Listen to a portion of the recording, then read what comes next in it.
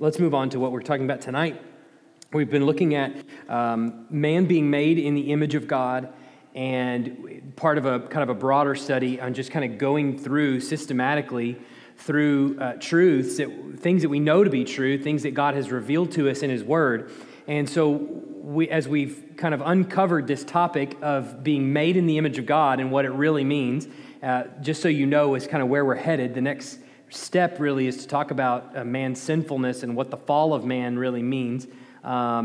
Next week, we'll be talking about, no, we're not meeting next week because next week's Thanksgiving, right? The week after that is business meeting, so the 2 weeks, we'll be talking about man being comprised of body and soul and what that means, how we understand that. And then we'll look at man's fallenness, his sinfulness, and what that really means. At some point in the process, we're going to pause that and pick up a study of the Old Testament and look through Jewish history as we kind of take some of we've been in the minor prophets in Sunday school on Sunday morning, and so I want to take from that study, come out, because we're going to be coming out of that study this next quarter, I guess it's 12 weeks, is going to be our last trip through the minor prophets, and then we're going into the New Testament. And so at some point in the near future, we're going to stop and we're going to take basically a history lesson of the history of Israel, starting back in Abraham, and kind of go through that for a little bit before we pick up. So that's kind of a snapshot of where we're going in the future. But what we've been on is the image of God. And so we've asked, what does it mean to be made in the image of God? And there's several ideas that have kind of been floated out there by different people. Some have said that being made in the image of God is a reference to something like intelligence or reasoning ability. Maybe it's our emotions, the fact that we're emotional creatures. We have the ability to commune with God. We're self-aware. We have language or communication abilities. We have the presence of a soul or a spirit or both. We have a conscience. We have dominion over the earth. And what I said back then a few weeks ago was that it seems to indicate, the Bible seems to put forth, that it's really a unique combination of all of those things is what it means to be made in the image of God.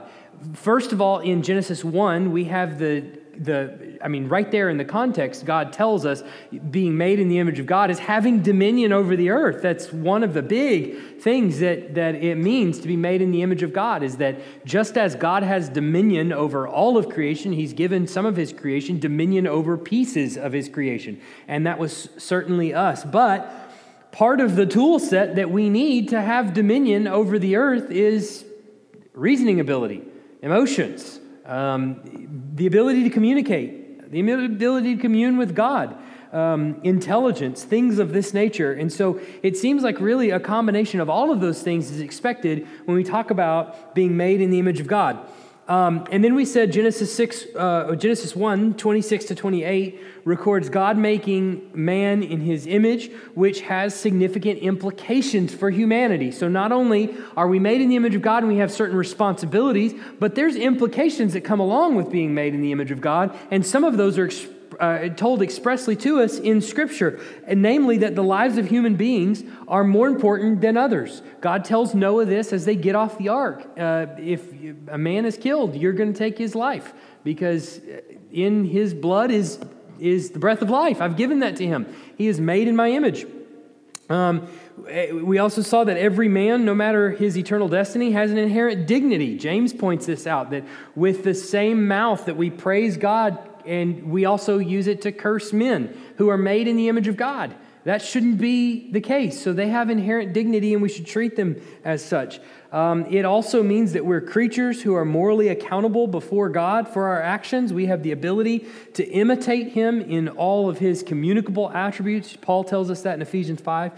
And that mankind is not a blight to the earth, that mankind was put here to steward it, to have dominion over it, and is good. We're also sinful, and we have the ability to abuse that, but by and large, God has put us here with a command to steward the earth, and so we have that ability.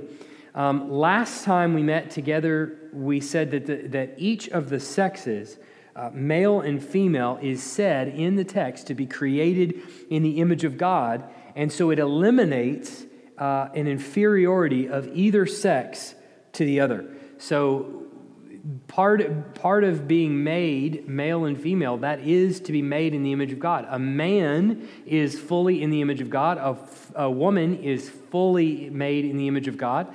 Together, they are able to fulfill a purpose for which they are made in the image of God, and that is procreation. Right? We saw that there in the Genesis text. Now, something that needs clarification that I want to spend tonight on is that though the two are equal in value, they are different in role and different in purpose. Now, this topic in this room is probably pretty favorable, my guess. But in the culture at large, this topic, even in the church, is a powder keg. So it has a definite opponents, but has people on both sides that are pushing hard. One would be the side of complementarianism. The other would be the side of egalitarianism. So complementarianism would say that men and women are equal in value, but different in role. They have different roles. And those roles are to be respected, and those roles are outlined in the New Testament. Egalitarian perspective would say that men and women are both equal in value and equal in role or responsibility. There's no role that is specifically designated as men or no role that's designated specifically as women. They are equal in both value and role. And so we're going to walk through what I feel like the Bible is actually pointing to.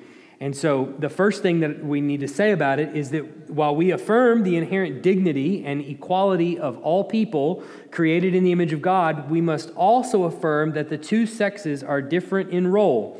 In other words, the fall is not the cause of male headship. This is one main argument of egalitarians, is that what Paul is describing in the New Testament, or what the Old Testament is laying out for the role in the family or the role in the church, is a result of the fall. And so because of the fall now, women have been subjected to men. And so there are at least 10 things that we need to kind of point to as we go through here. The scriptures are there. You have the second page that we're going to read some of the scripture, some of the text as we go through this. And if we don't get to all of it tonight, we'll come back. It's okay. But the first is Adam was created first, then Eve. I think you probably, all of us know that. I'm going to say that one's a gimme, all right? And let's just move on. So now keep in mind, some of these arguments are better, I think, than others, but together they kind of form one whole corpus, right? It's all part of the argument, right? So the first is Adam was created first and then Eve. Adam, not Eve, was the representative head of the human race. Now, what does that mean? Adam was the representative head of the human race. What does it mean to be the representative head?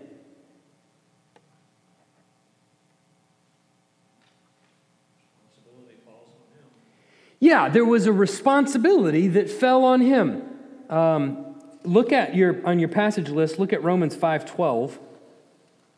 Should be about a third of the way down or so. Romans 5:12. Somebody read that out loud.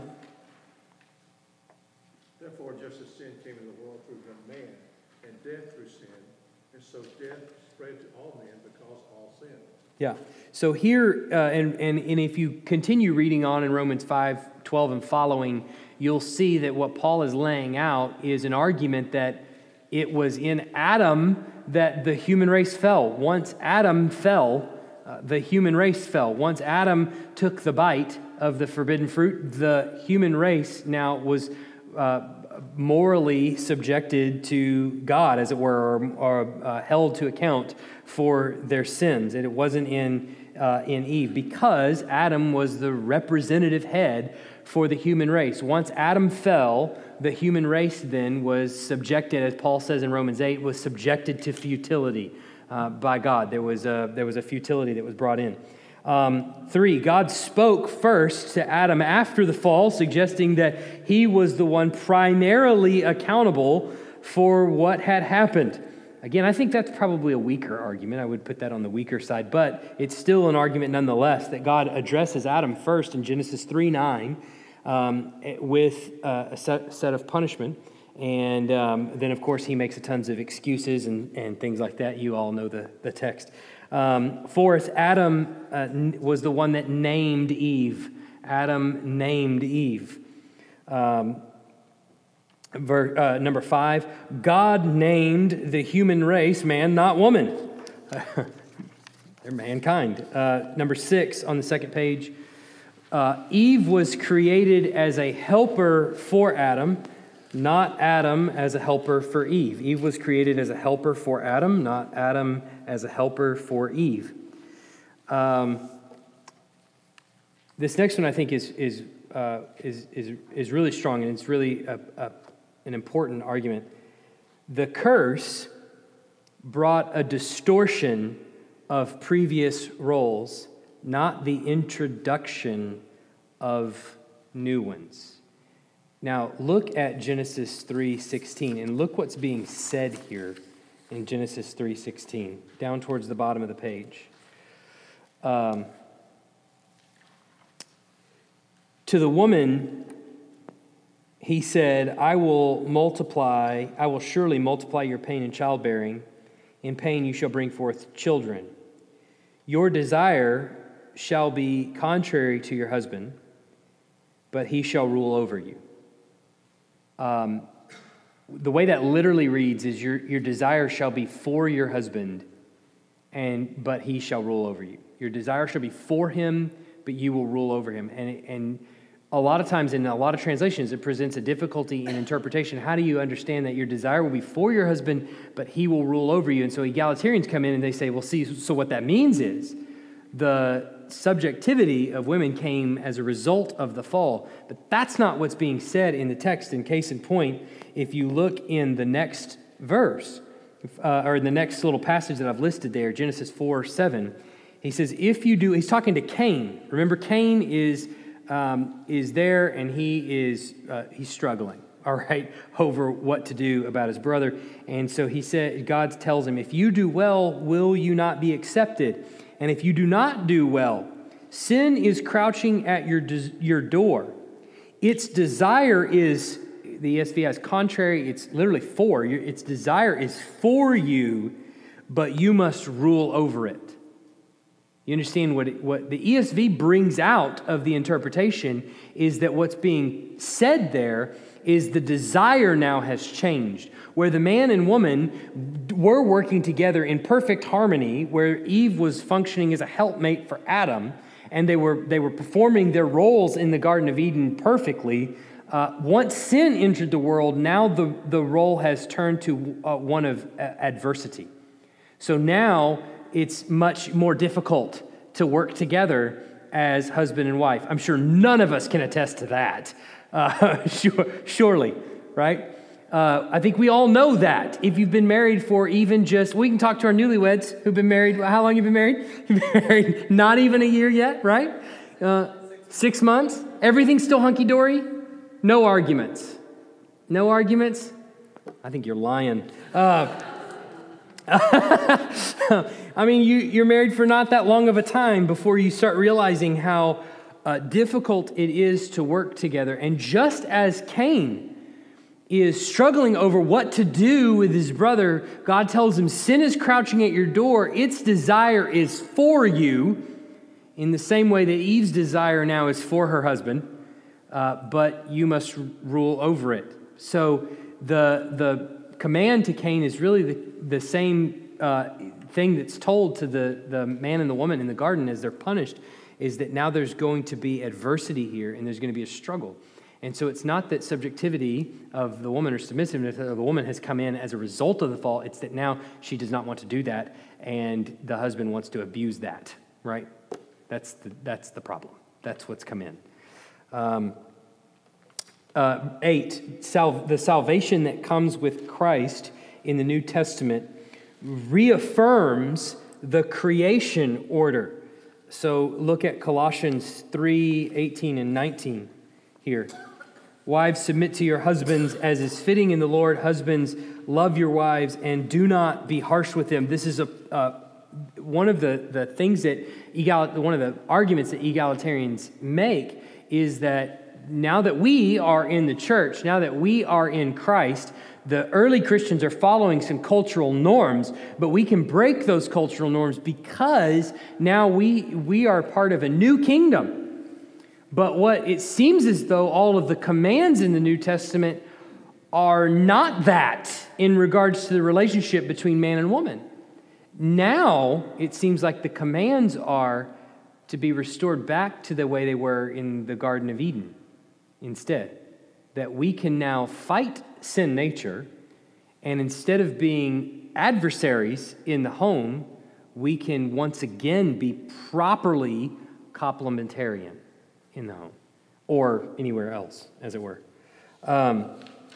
Nothing in the New Testament, the second blank here on number 8, nothing in the New Testament suggests that male headship has been reversed by the work of Christ, or that it cannot coexist with full moral and spiritual equality between men and women.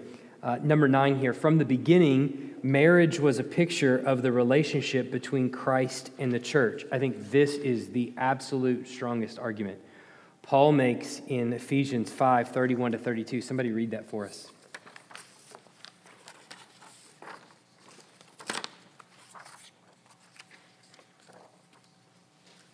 Ephesians 5, 31. Yeah. Therefore, a man shall leave his father and mother and hold fast to his wife, and the two shall become one flesh. This mystery is profound, and I am saying that it refers to Christ and the church. So, Paul is making the argument back pre-fall to God's own words, or I guess it's really Moses' words in Genesis chapter 2, verse 24.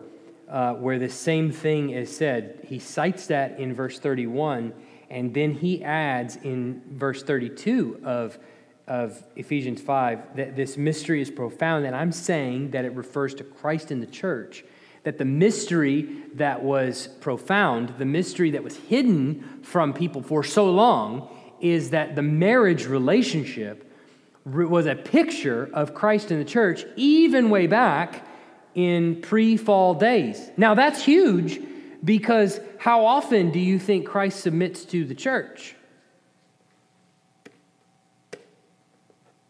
He doesn't. Command is not the other way around. He is the head of the church. His submission in death was to the Father, right? So he is the head of the church, and Paul is saying that the marriage relationship refers to that.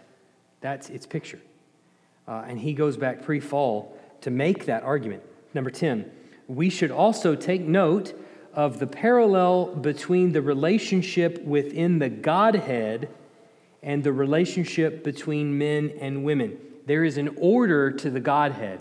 And so when we see that in 1 Corinthians 11:3, it's on your sheet there. It says, "But I want you to understand that the head of every man is Christ. The head of a wife is her husband, and the head of Christ is God." And so he's pointing to the fact that there is an order in the Trinity. It's not that one is of greater value than the other. It's that one has a different role than the other. Christ has taken the submissive role to God the Father and has submitted to him in everything. We see that in Ephesians 2.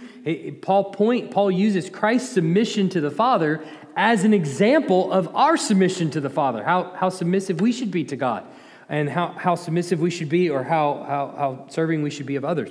And so he's pointing to that order in the Godhead as representative of the order that's also here on earth. Does that make sense? Questions? Thoughts, comments on that part? Everybody's good? All right, second, the Bible does not affirm mutual submission, but complementary roles in marriage, where the wife is called to submit to her husband and the husband is called to love the wife even to death. The reason that this is important is because of Ephesians 5:21. Ephesians 5:21. Do I not have that on the sheet here? I guess I don't. Somebody read Ephesians 5:21 for me. And be subject to one another in the fear of Christ. See what he said there? Be subject to one another in the fear of Christ. Now, what does that say to you?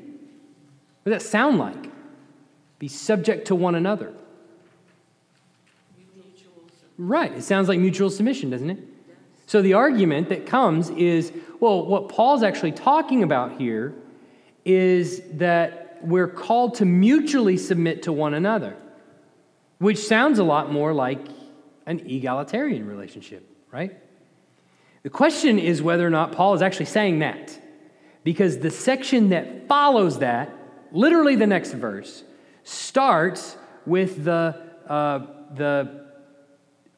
in-home relationships, the husband and the wife, which makes a lot of people uncomfortable. Wives, submit to your husbands as I can't remember, I can't quote it now. Say it again. As to the Lord, yeah. Sorry, blanked there for a second. Wives, submit to your own husbands as to the Lord. For the husband is the head of the wife, even as Christ is the head of the church, his body, and is himself its Savior. Now as the church submits to Christ, so also wives should submit to their husbands in everything. So it sounds, though, like that's preceded in verse 21 by a command that's saying, well, we should really just submit to one another, which would call into question, what does verse 22 mean then? What does 22 and following really mean then if we're all just to submit to one another? The context of Ephesians 5, though, specifies the kind of relationships that Paul has in mind. So he works from the end of 5, husbands and wives. Hear how husbands and wives relate to one another. The next one in chapter 6 is children to their parents. The one after that is slaves to their masters. So he's laying out how the family code should actually function. So he's not laying out one of mutual submission. He never reverses it. He says, wives, submit to your husbands as to the Lord, and husbands, love your wives as Christ loved the church. But he never comes back and says, husbands, then also submit to your wives. There's never that change. Further, Ephesians 5:24 makes clear that the kind of submission wives are to exercise is like the submission of the church to Christ. The latter is not mutual submission. The church is submissive to Christ's authority in a way that Christ cannot and never will be submissive to us. We should also be aware of the absence of any command that husbands be submissive to their wives, while wives are often told to submit to their husbands. The situation is never reversed. Now, the biggest part of this, though, is that the word that he uses in verse 21 that's translated one another does not necessarily mean everyone to everyone, but some to others. But it can also mean some to others. Now, it sounds like, as I'm going through this, that I'm really just trying to beat on the wives a little bit. Say, listen, wives, just submit, right? But why is this an important distinction to make? You say things now. Why is this an important distinction to make? What? Important distinction? That we're not talking about mutual submission, that we're talking about an order, that even though both are created and both are valued as being made in the image of God, that there is a difference in role. Why is that important? Why can't we just say, look, women can be pastors? Why can't we just do that? It'd be far easier. Why couldn't we just say something like, well, women could be pastors, right? Or why do we maintain that men have certain roles and responsibilities that are uniquely men's? Go ahead, Jeannie. God is a God of order, and if you don't have order, you have confusion. And so, Okay. thanks. Okay. But would someone say, why couldn't then the wife be the, Yeah. I mean, I'm sure people say that. Yeah. Why couldn't a church just say, look, we're going to institute an order, and the order is there's a woman who's going to be pastor, and then, this is how we're going to do it. Why couldn't we do that? Part of that is part of a bigger argument that you hear being made, which is part of the question that I've got here. How do you respond to objections that complementarianism is ancient patriarchy that's bad for the flourishing of women? I really want you to talk about the women pastor thing, but I know that's a whole different discussion, but that's what's been running through my mind this entire time. Not in my, but What specifically? Is there specific... I have heard several people and read some literature recently that have been very for that, and I want to know, like, I want to know, what is the history behind it? What is the history behind them wanting it, or what is the history behind it not being so until now? Both. I guess, because, I've heard these people say, well, actually there's more letters to the letters of Corinthians, so actually there's more to the story, and then, actually it was only a specific situation that they were talking about, a specific woman, because that's why they were talking. I mean, this is a commentary that I read when I was trying to actually find some answers Ooh. when someone brought this up. I need to get you a new commentary. I'm going to put that on my note file here. I'm just kidding. I'm teasing. Something that doesn't like me. Right. Because I was looking for answers, and then I was like, oh, well, that is confusing, because it definitely didn't answer what I thought it would. Right. So I am very curious as to... I know it's a whole long discussion. That's why I'm like, I would love to sit down and talk about this sometime. Yeah, part of it is, another part is not really hard. Paul lays out for the church a specific order. And he says, I do not permit women to teach men. And he roots that back in creation. So all the arguments, the 10 points that I lay out there, most of those are also articulated by Paul. That's the reason they're there, is because all of this is rooted in creation. And so what some egalitarian commentators will say is that was specific to the culture at the time. In some way, there's different shades of that argument. Like you pointed out, they were talking to one person, or that was a situation going on in that church. All of those... I was thinking about this earlier today. Yeah. This has been bothering me for some time. Yeah, all of those are going to be egalitarian arguments that are rooted in, well, that's specifically cultural. But the problem with some of those texts is that Paul goes back to the created order to make his argument. So it seems like if you wanted to make an argument that's timeless, well, root it in creation, right? So that would be how you would do that. And it seems like what he's saying is not just, I don't allow this because that's strange and I don't want that. It seems like what he's saying is this is the order God has established since the dawn of time, that the teaching role be filled primarily by men. Namely, that the spiritual leadership role be fulfilled by men. But that's not the same thing that he does always when it comes to certain clothing items and things like that. A lot of those are rooted back in shame or rooted in just different arguments. Like Peter makes an argument for earrings that seems to be rooted in the inappropriateness of the dress, much more like what cult prostitutes would wear. And so what we then understand from some of those texts, like the covering of heads and things like that, is that most of those are directed at bringing shame. And so what we would translate that to is what brings shame then in our culture. Those are the things that we stay away from. What makes us look like prostitutes? We need to stay away from those things, right?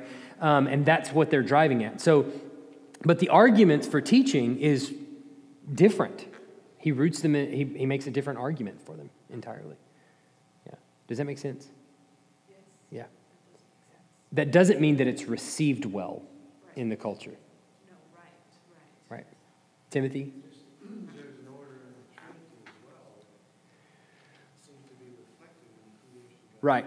And he makes that argument in 1 Corinthians 11, which is what we read, is that he's saying, look, everything has an order of those that take kind of the commanding positions and those that take the submissive positions. But if you look at God and Christ Jesus, and the Holy Spirit for that matter, we don't observe them to be inferior to the other, but them to form different roles within the Godhead. And that's essentially the same way we think of the role of man and woman. But different. Christianity is largely different than even like Islam, where Islam would say every woman has to submit to every man. That's not the way Christianity lays out the submission of women at all. Instead, it's laid out as wives submit to their own husbands, right? And so it's not an across the board, you because you're a woman, submit to every man like it is in Islam. It is specifically inside the marital context. But still in the teaching roles, those have been given to men. That's the way God has ordered it from the beginning. So, I've been looking over these points, these 10 points, and back to the teaching. What point really hammers that men are the head? Is it that Eve was created as the helper? I think number 2 makes the representative makes the point the strongest. Yeah, especially in terms of spiritual leadership. That I think makes the point the strongest. Now, if we were talking about why is the why should the man take a spiritual leadership role in his family and things like that, I would probably go to different texts and I would probably make different arguments. But if we're saying, how do we know that there is a difference in role, it's because of these 10. It seems as though the man was dealt with differently in the punishment. It seems as though when Adam took the first bite, that's when the human race fell. It seems as what's happening there is that God is placing a specific mantle on the shoulders of the man that he doesn't on the shoulders of the woman, right? Not that the two weren't complicit in the action, of course, but that Adam was the one that held the responsibility there. And so there was a distinction. So that's the point, I think, is not that in these 10, this is why you men should take a different role in your home or something like that, or this is why a man has to be the one that preaches.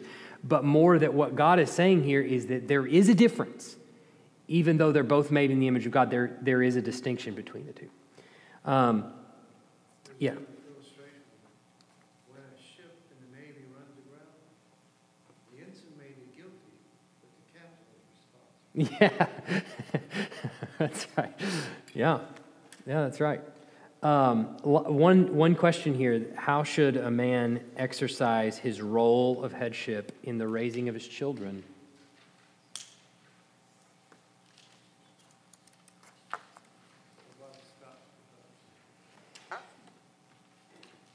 This is a question that's of particular import, okay? One of the things, it's not uncommon to find a sermon preached on how wives should submit. That's not uncommon. What is uncommon is to hear a sermon preached on how men should take a leadership role in the raising of their children. It seems as though in our culture, and I think maybe this has partly been why the egalitarian argument has been so loud of late, is that if a man leaves his post and shirks his responsibility, that's okay. That seems to be the attitude, that we as a culture don't look at that man and go, you should be ashamed of yourself, right?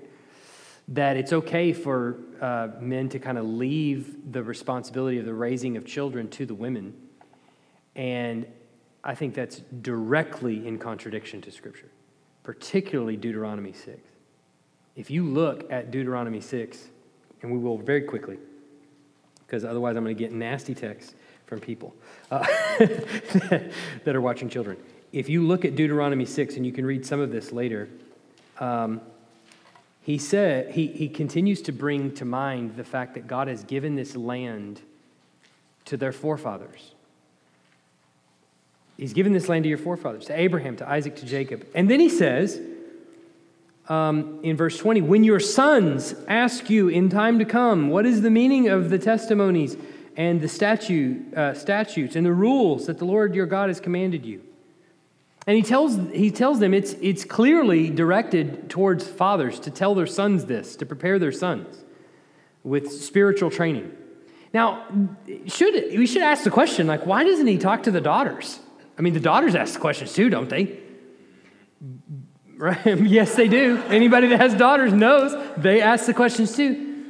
The Bible, it seems as though it's pointing us in the right direction, that as the men go, so goes the country. As the men go, so goes the culture. Men are going to take a role of leadership. Men, and I try to emphasize this with men as much as I can. You are leading your family, even if you refuse to lead them. You're leading them into slavery, essentially. You're leading them into poverty. If a man refuses to work, he's leading his family into poverty. If he refuses to take an active role in disciplining his children, he's leading them into rebellion. If he refuses to get off his rear end and actually do work around the house, he's leading his family into laziness. You're leading your family regardless of what you do. But the command is to lead them rightly, to actually take an active role in the raising of their children. And so that means that the ones leading the family devotion should not just be left to the women. That shouldn't be abdicated. You should take a role in spiritually training your children. Can I ask a question? Go ahead. So, sorry, I'm coming back to this. If Tom yells at me, it's your fault. Go ahead. I think the last thing you said was great. Swing back around to something. So when has it been, like, when did it start becoming more, like, have there always been people who've been trying to put women in charge since the early church? Or is this something of the last 200 years?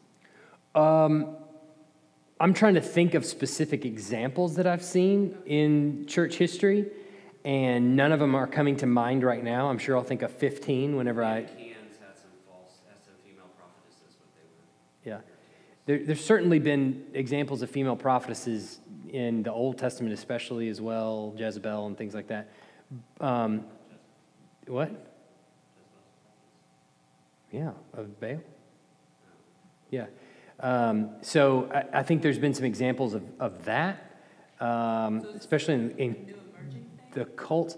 I would say what we're dealing with is relatively new, as far as I know. There's nothing's new under the sun. I'm sure there's bound to be lots of it going on, especially in other religions. Inside Christianity, I would struggle to bring a specific example to mind right now. But it's certainly something that we're dealing with for sure. Yeah. There were examples of judges of women who were prophets of God. That's right. If you look at the overall context, men failed to do what they're supposed Right. Everyone did what was right in their own eyes. to. So, Right. God will not use to disobey a man who rules woman, but it's really a sign of judgment. Right. That's right. Not that he's against women. Right. Right. No, right. But as leaders, yeah. Right. Yeah. Now, I think this too should be pointed out that most of what we've been talking about is in the context of family, and it's also in the context of a church leadership. We haven't addressed like politics, and we haven't addressed any of those kinds of things. Those are different topics for different days. We could go down the rabbit hole forever.